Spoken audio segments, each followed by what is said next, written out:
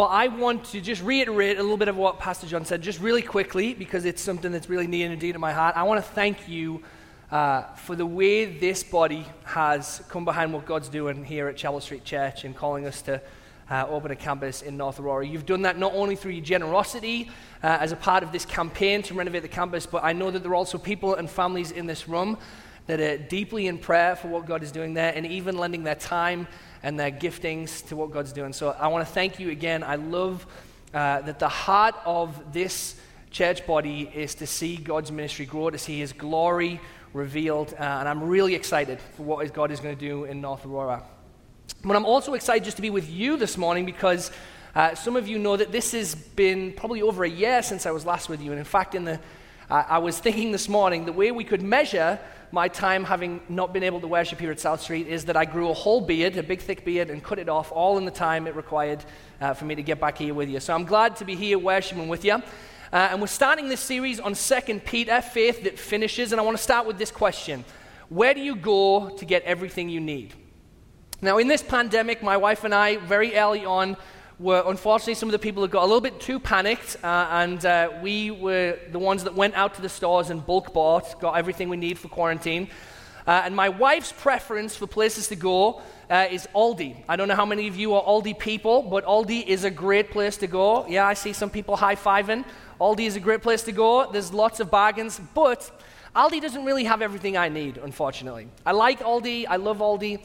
And then you've got something like Walmart, right? Walmart is really great because they are in on the kind of pick-up order scene, so you can place your order ahead of time, show up, and in theory, what should happen is that they then bring out everything you need.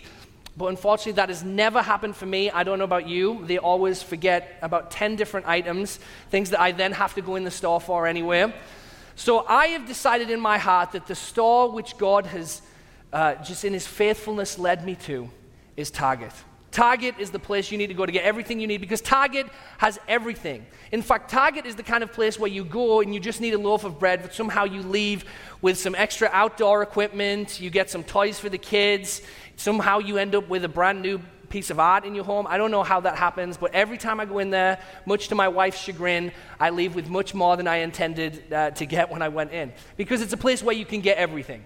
And the question that Peter's going to address in his letter for us is, where do we go to get our everything? What's the place that we go to that meets all of the needs of our heart?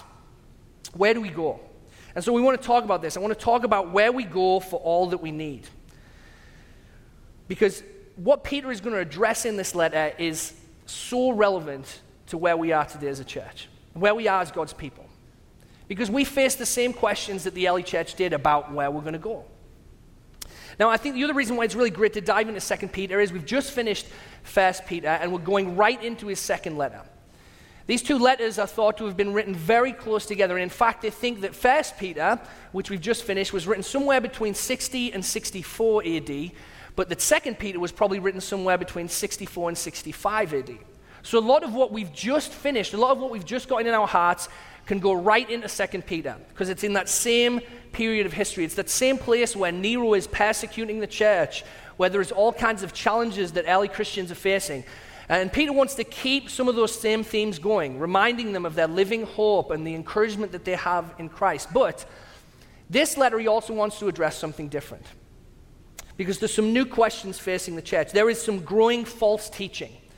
There's new messages growing inside of the church that are pulling people away from the message of who Jesus is and sending them to different places. And Peter wants to come in and say, in the midst of all this challenge, in the midst of the persecution, in the midst of your doubts and fears, don't veer away from Christ. He wants to keep them on track. He wants them to have a faith that finishes. I don't know why false teaching can gain such a foothold in churches sometimes. Maybe it's that we are afraid that the message that Jesus has presented us with isn't going to be quite enough, that maybe we need something a little bit extra. Maybe we think that we might be more accommodating and fit in easier with the world around us if we just change a few things. Maybe we haven't quite got what Jesus meant. Or maybe it's simply that we don't spend enough time focusing on who Christ is, and so it's so easy to become deceived about what he's called us to. Whatever the reason, Peter wants to make sure that we get ourselves orientated, to get ourselves set on where we need to go and where we need to head. Because the question will always be for us as a church, as God's people, are we going to find everything we need in the one who created us, or are we going to find what we need somewhere else? Are we going to find all we need for a lasting hope and a full life through knowing Christ, or are we going to find it in something else? That's the question that Peter wants to tackle this morning.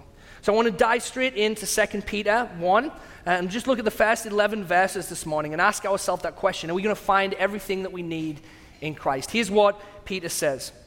He opens his letter, Simon Peter, a servant and apostle of Jesus Christ, to those who have obtained faith of equal standing with ours by the righteousness of our God and Savior Jesus Christ. May grace and peace be multiplied to you in the knowledge of God and of our Jesus our Lord. His divine power has granted to us all things that pertain to life and godliness through the knowledge of him who called us to his own glory and excellence, by which he has granted to us his precious and very great promises, so that through them you may become partakers of the divine nature, having escaped from the corruption that is in the world because of sinful desire.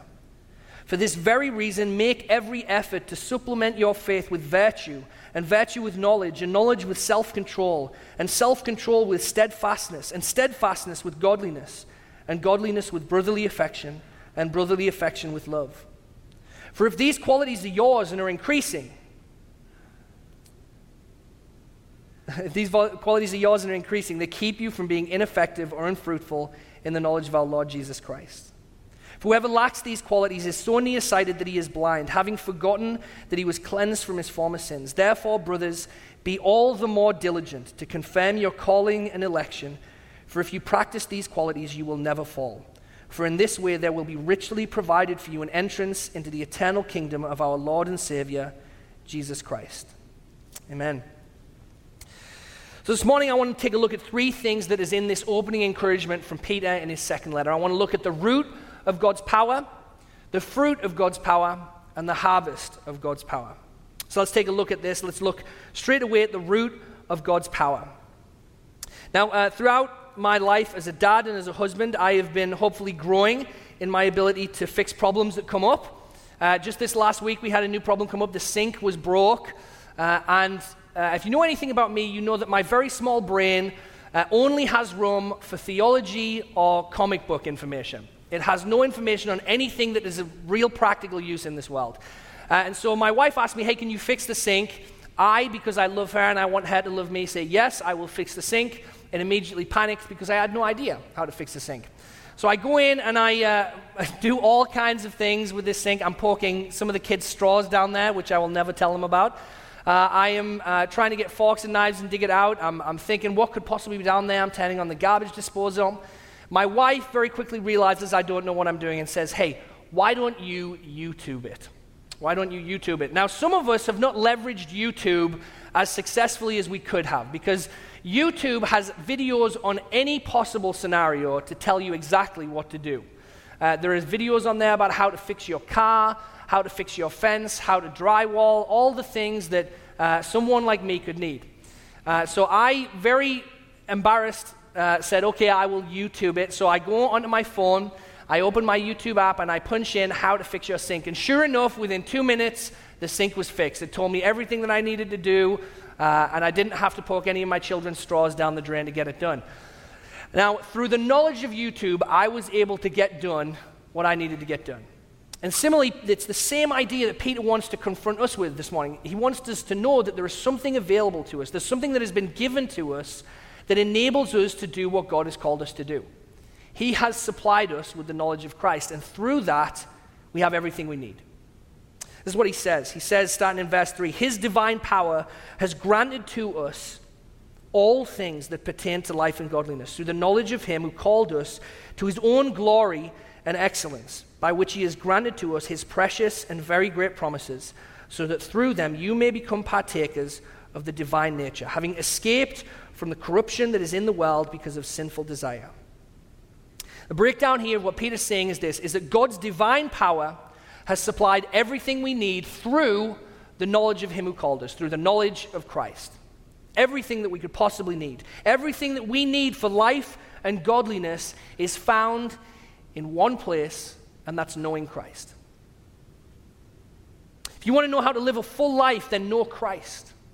If you want to have hope in the midst of distress and fear, then know Christ. If you want to know the power of God at work in your soul to make you a follower of Jesus, then know Christ. This is where we go to get everything we need. Now, I know that sounds great, but there's three things in particular that really helps us kind of latch on to this hope that we have in Peter's words here. Because it's great to think about how we have everything we need, but what do we really have in Jesus? What is it that we have been given through the knowledge of Christ that provides for us? There's three things that we get through the knowledge of Christ: great promises, the divine nature, and then escape from corruption. I want to look at those three really quickly. First of all, the great promises. What are those great promises that were given through Christ? The great promises that are ours through Christ, are those things which we have been given because of him. Those things that we can hold on to. The faithfulness of God. Things like forgiveness and mercy. Promises like a hope and a future. Promises that God is coming back again. Promises that God will complete the work that he started in our lives. These are the things we could go on and on. Promise after promise after promise comes through Scripture to us from God. And these promises give us hope and security. Our life are built upon the promises of God. And when we see these promises and we know that they're guaranteed to us through Christ by his life given on the cross for us and his resurrection, then we have a confidence. Our lives aren't built on unsteady ground anymore. They're built on the sure promises of God. Things aren't going to change.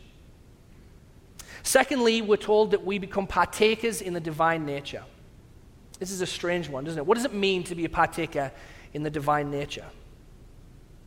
I'm not sure that I could even begin to fully unpack what Scripture tells us about the divine nature, but I want to sum it up in this way this morning. It's love. Love. Think about the Godhead. Think about who God is. Before there was anything else, before this universe had been created, there was Father, Son, and Holy Spirit in perfect unity, in love. Glorying in one another, rejoicing in one another. And what Peter says is that because of Jesus, we become partakers in that nature.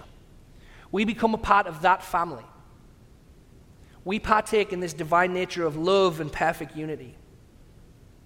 If God's promises grant us security and hope, then God's nature, his divine nature, provides us with joy and comfort. Because the same love that God has loved Jesus with, he loves you if you're in Christ. The same power that raised Christ Jesus from the dead, we're told, is the same power that's at work in our lives. It's experience. It's not just something that is in our minds, it's something that is in our very souls. And the last promise we're given, the last thing that we're granted through the knowledge of Christ, is escape from corruption. The corruption that is in the world because of sinful desire, Peter says. A quick reminder of what sinful desire really is. I think it'll help us understand what corruption that we're escaping from. See, sin is its root is the rejection of God as our highest good. If you remember way back in the garden, the first sin that was committed is that they believed that there was something better for them than God. Satan convinced Adam and Eve that there was something better. And from that moment on, this corruption entered the world, where we continued to think that there were things in this world actually better than the one who created us. Whether it be sex or power or control or money or legacy, we chase after things that are no good for us. See, we were made for God and God alone. The corruption that is in this world is that, like men in a desert, we keep filling our thirsty mouths with sand, hoping that it will satisfy the longing in us. But the truth is, the only thing that can help us is fresh spring water. And who did Jesus say he was? He was the well that never runs dry. He's come to feed the thirsty. So we're given freedom through Christ. We're given freedom from this yearning for things that are lesser, things that are no good for us, things that won't satisfy us. And instead we have the one who completes us. We don't need to fill our mouths with sand anymore because we have water. So we have security in his promises, we have joy in his divine nature, and we have freedom in our escape from corruption. All given to us through the knowledge of Christ. Everything that we need in one place. But here's the real important part. How many of us live like we have those things? How many of this morning can confidently say that we have everything we need and we live like we have everything we need? We trust in those promises. We rejoice in that nature. And we know the freedom from sinful desire. I say that a lot because I know it's right, but so often I live with a Jesus plus program in my life. I don't act like he's everything we need. I act like he's part of what I need. I think, well, maybe Jesus plus a really great job. That's what I need to really have everything I need. Or maybe Jesus plus a really great spouse and family. Maybe it's Jesus plus the right politics or the right viewpoints. Maybe it's Jesus plus my preferences one direction or another. We have to be very careful to examine ourselves and say, are we living a Jesus plus life? Or are we acting like he's everything we need? Are we acting that hidden in him, in the wonders of who Christ is and what he's done, do we have everything that pertains to life and godliness? Peter tells them, yes, you do. Now, when we have the root of God's power, we'll know the fruit of God's power. A nice sermon rhyme for us there. And that's the second thing we see, the fruit of the power of God. Now, some of you know that I lived in Texas for a long while. I was there for about 8 years. I loved being in Texas. Beautiful weather, a beautiful culture there in Texas of people. But if you were going to live in Texas, you couldn't just think like a Texan. You had to walk like a Texan. And so I don't think it was maybe a year before I had bought my own pair of cowboy boots. And I strolled around in my cowboy boots, and everybody loved that I had my cowboy boots on. They tried to convince me to get the Stetson, but I was just not willing to pay $200 for a hat. I'm sorry. And so I tried to, as much as I could, embody what it means to be a Texan. Some of you also know that I frequently use the word y'all, which I picked up from Texas. It is very helpful to me. When you live amongst that people, when you are with them, you absorb some of what they are like, right? You take on their qualities. In the same way, Peter is going to direct us towards not only knowing Christ, but living like Christ, absorbing the qualities that are in him. He goes on to say in this next section, for this very reason, because you have everything you need in Christ, for that reason, make every effort to supplement your faith with virtue, and virtue with knowledge, and knowledge with self-control, and self-control with steadfastness, and steadfastness with godliness, and godliness with brotherly affection, and brotherly affection with love. For if these qualities are yours and are increasing, they keep you from being ineffective or unfruitful in the knowledge of our Lord Jesus Christ. For whoever lacks these qualities is so nearsighted that he is blind, having forgotten that he was cleansed from his former sins. There's really two very important sides to what Peter says in this next section. First is this: what does Christian living look like? What does Christian fruitfulness look like? But second of all, what does Christian fruitlessness diagnose? First of all, let's look at what a Christian life looks like, what fruitfulness looks like. It's a life filled, according to Peter, with virtue and knowledge and self-control and steadfastness and godliness and brotherly affection and love. Now, to those who have read a lot of Scripture, this might be a little familiar to you. It's very similar to the list that Paul gives us in his letter to the Galatians. He gives us the fruit of the Spirit, a list of qualities, behaviors that should be found in the heart of someone who loves Jesus, growing and increasing in the heart of someone who loves Jesus. Maybe what we need to do this morning as we consider this is to take a little bit of an inventory. Read through that list and ask ourselves, how many of these do we see happening inside of our heart? How many of these qualities do we see growing in our lives? Self-control, steadfastness, brotherly affection. Maybe ask your spouse about this. Or ask your children, because they are very honest. I'm regularly told by my children about ways I don't look like Jesus. But it's a really important question to ask ourselves, to consider this list of qualities that Peter gives us, because he says, make every effort to supplement your faith with these qualities. Make every effort to supplement. Now that's a really interesting word to me, supplement your faith. Some translations actually say add to your faith these qualities. But how can we add if Jesus is really all we need? What does that mean? Well, the Greek word for supplement comes from this root word, and this is one definition for it: to supply all things necessary to fit out a chorus. Now, I loved that when I was reading it this week and I was studying it because I love to sing. I love music. And it helped frame up for me what Peter's really saying here. One of the things I love most about singing is harmonies.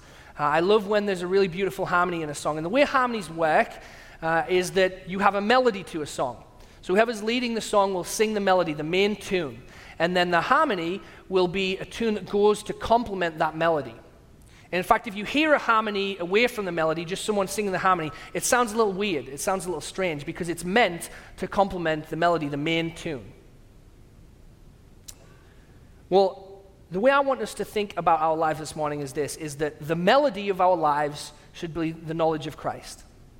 The harmony should be those qualities which complement the knowledge of Christ. That way of living that honors the melody that God has given us through Christ. Because our lives should sing our faith. Our lives should sing our faith. Maybe the way I can say it to you this morning is that I want you, and Peter is calling me and you, to sing a harmony that fits with our faith by growing in these qualities. Living lives that are in accordance with what we know. Not just thinking it, but walking it out. Yet sometimes I find myself singing something that doesn't quite fit with the chorus. Sometimes I don't see myself growing in self-control and brotherly affection. And so Peter's got something else to say. He's going to tell us what fruitlessness diagnoses in us. This is what he says. He says, whoever lacks these qualities, if you are unfruitful, whoever lacks these qualities is so nearsighted that he is blind, having forgotten that he was cleansed from his former sins. What Peter is saying is that a lack of growth in these qualities is diagnosing in our hearts that we're forgetting what God has provided us with. We're not paying attention to who God is and what he's done. If you want to grow in self-control, you don't just think about self-control and try and be more self-controlled and tell other people that you're trying to be more self-controlled. You go to Christ and you look at the incredible self-control that he had. And you drink in the fact that he was self-controlled for you. That he lived a life of self-control for you, and that through his Spirit he has granted that to you. If you want to know how to be more steadfast and have more brotherly affection, then you return to the groundwork of your faith. You spend time with Christ. You spend time in his word. You spend time in his community of people. And you learn through patience and through humility to be steadfast and to be affectionate with your brothers and sisters in Christ because he was.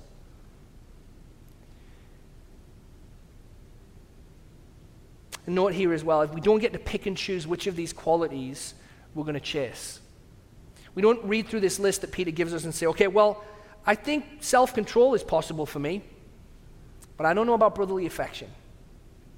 I think I'm pretty steadfast, but I'm not sure whether I could be knowledgeable.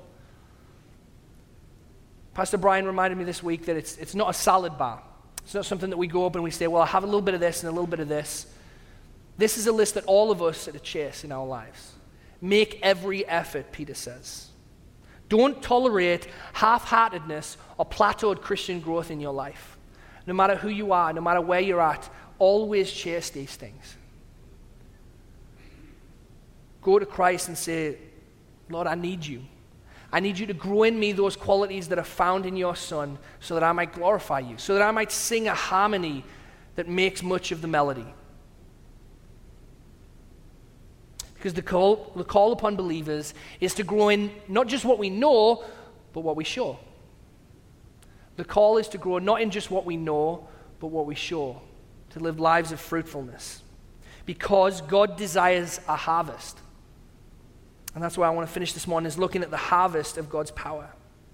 Peter closes his letter to the churches in this way, or in this opening section. Therefore, brothers, be all the more diligent to confirm your calling and election, for if you practice these qualities, you will never fall. For in this way there will be richly provided for you an entrance into the eternal kingdom of our Lord and Savior Jesus Christ.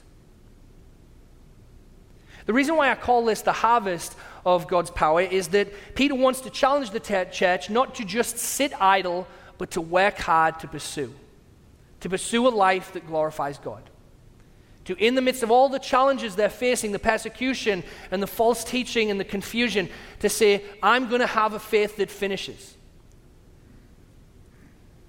Peter is not saying that the work of the church is to earn their calling or to deserve their calling. It's to confirm their calling. The beauty of a harvest time, in my mind, is that we get to go out and seize what's already there. The harvest time is when the fruit has grown, the work has been done. Now the effort is to go out and collect it. That's really where we all are as Christians. God has done the groundwork to give us a fruitful orchard, but He's calling us to go out and work with Him. This is how Charles Spurgeon says this. He says, God has been diligently at work in us. Now we must diligently work with Him. Nothing's hanging on our shoulders here, but we are still being called to go out and to reap a harvest, to go out and confirm what God has done, to make it clear what God has done, so that the rest of the world can join us. You may have heard of a couch potato, but there is such thing as a pew potato. A Christian that doesn't chase out the opportunities that they have been given in their life to represent Christ, but sits, fills their mind with the knowledge of God, fills their mind with beautiful theology and truth, but when it comes to actually living it out, is a little bit hesitant. I have been a pew potato many, many times in my life. And this letter has been a challenge to me to think differently, to think about what I've really been called to. He finishes by saying, in this way there will be richly provided for you an entrance into the eternal kingdom. In this way, by diligently confirming your calling, living it out, chasing it, a rich entrance will be provided for you. Is that what you want your entrance into eternity to look like? Full, rich, complete, effective. There's a student that comes to mind when I think through what this is really all about, a student here at our church. Think about someone confirming their calling. A gal called Sarah McAvoy. Some of you might know her. Her family's been here for a long time. Her father is Pastor Bruce McAvoy, who's our local serving pastor. And when I think of Sarah, what I think about is someone that has been loved by Jesus and who constantly is letting that propel her into serving and loving others. Thinking about ways that she can use her life. In a time at this church, I have seen Sarah lead an initiative to raise awareness about human trafficking through something called the Longest Night of the Year, where each year around Christmas time in winter, she gathers students and families and she does a walk around her local neighborhood just to raise awareness and connect with other organizations in the area, things like Naomi's House, to try and help lend what she can to God's effort to free women and men from human trafficking. Sarah has also been a part of our Masterpiece ministry at church, and I've seen her love on families and serve families and give time and energy and gifts to other people. She goes and serves at a camp every year called Joni and Friends as well, which is the same kind of ministry as Masterpiece. Now, Sarah is still quite young. She hasn't even graduated high school yet. Yet she is confirming the calling that God has put in her life. She knows that she has been loved by Him. She knows that she's been given the very great promises of God through Christ. She knows that she is a partaker in the divine nature, God's perfect unity with Himself. She knows that she has escaped the corruption of this world, that she no longer needs to drink from dry wells. And all of those things swell around in her heart. And she adds to that. She sings the melody of that song so the rest of the world can see Jesus. Sarah is such a great picture to me of the same life that God's calling me to. Because here's what I want to finish on. I want to go right back to verse 1 and read something again that we already read that we might go a little too quickly over. Right in verse 1, it says, Simon Peter, a servant and apostle of Jesus Christ, to those who have obtained a faith of equal standing with ours. Equal standing with who? Ours meaning the apostle Peter. And the rest of the apostles. The apostle Paul. You ever think about the fact that what Peter is saying here in the very opening lines of his letter to the churches, to us today, is that you, if you are in Christ, you have obtained a faith of equal standing to anyone who has ever done anything inside of God's word. Peter, Paul, Moses, Elijah, all of them, the faith that you have is of equal standing to them because of the righteousness of God and the Savior, Jesus Christ. Some of us live a little bit like a pew potato because we don't think we are like Peter, or that we can be like even Sarah. We look at those stories and say, I can't have that, I can't be that, that's not who I am. And I gently and lovingly encourage you this morning to reconsider, because you have obtained a faith of equal standing to anyone else who has ever walked in the kingdom of God. We are on level ground at the cross. There is no lessers or greaters in God's kingdom. There are only his children. And if you're in Christ, you're one of them. That same supply that was given to Peter and the early church and what they faced has been given to you.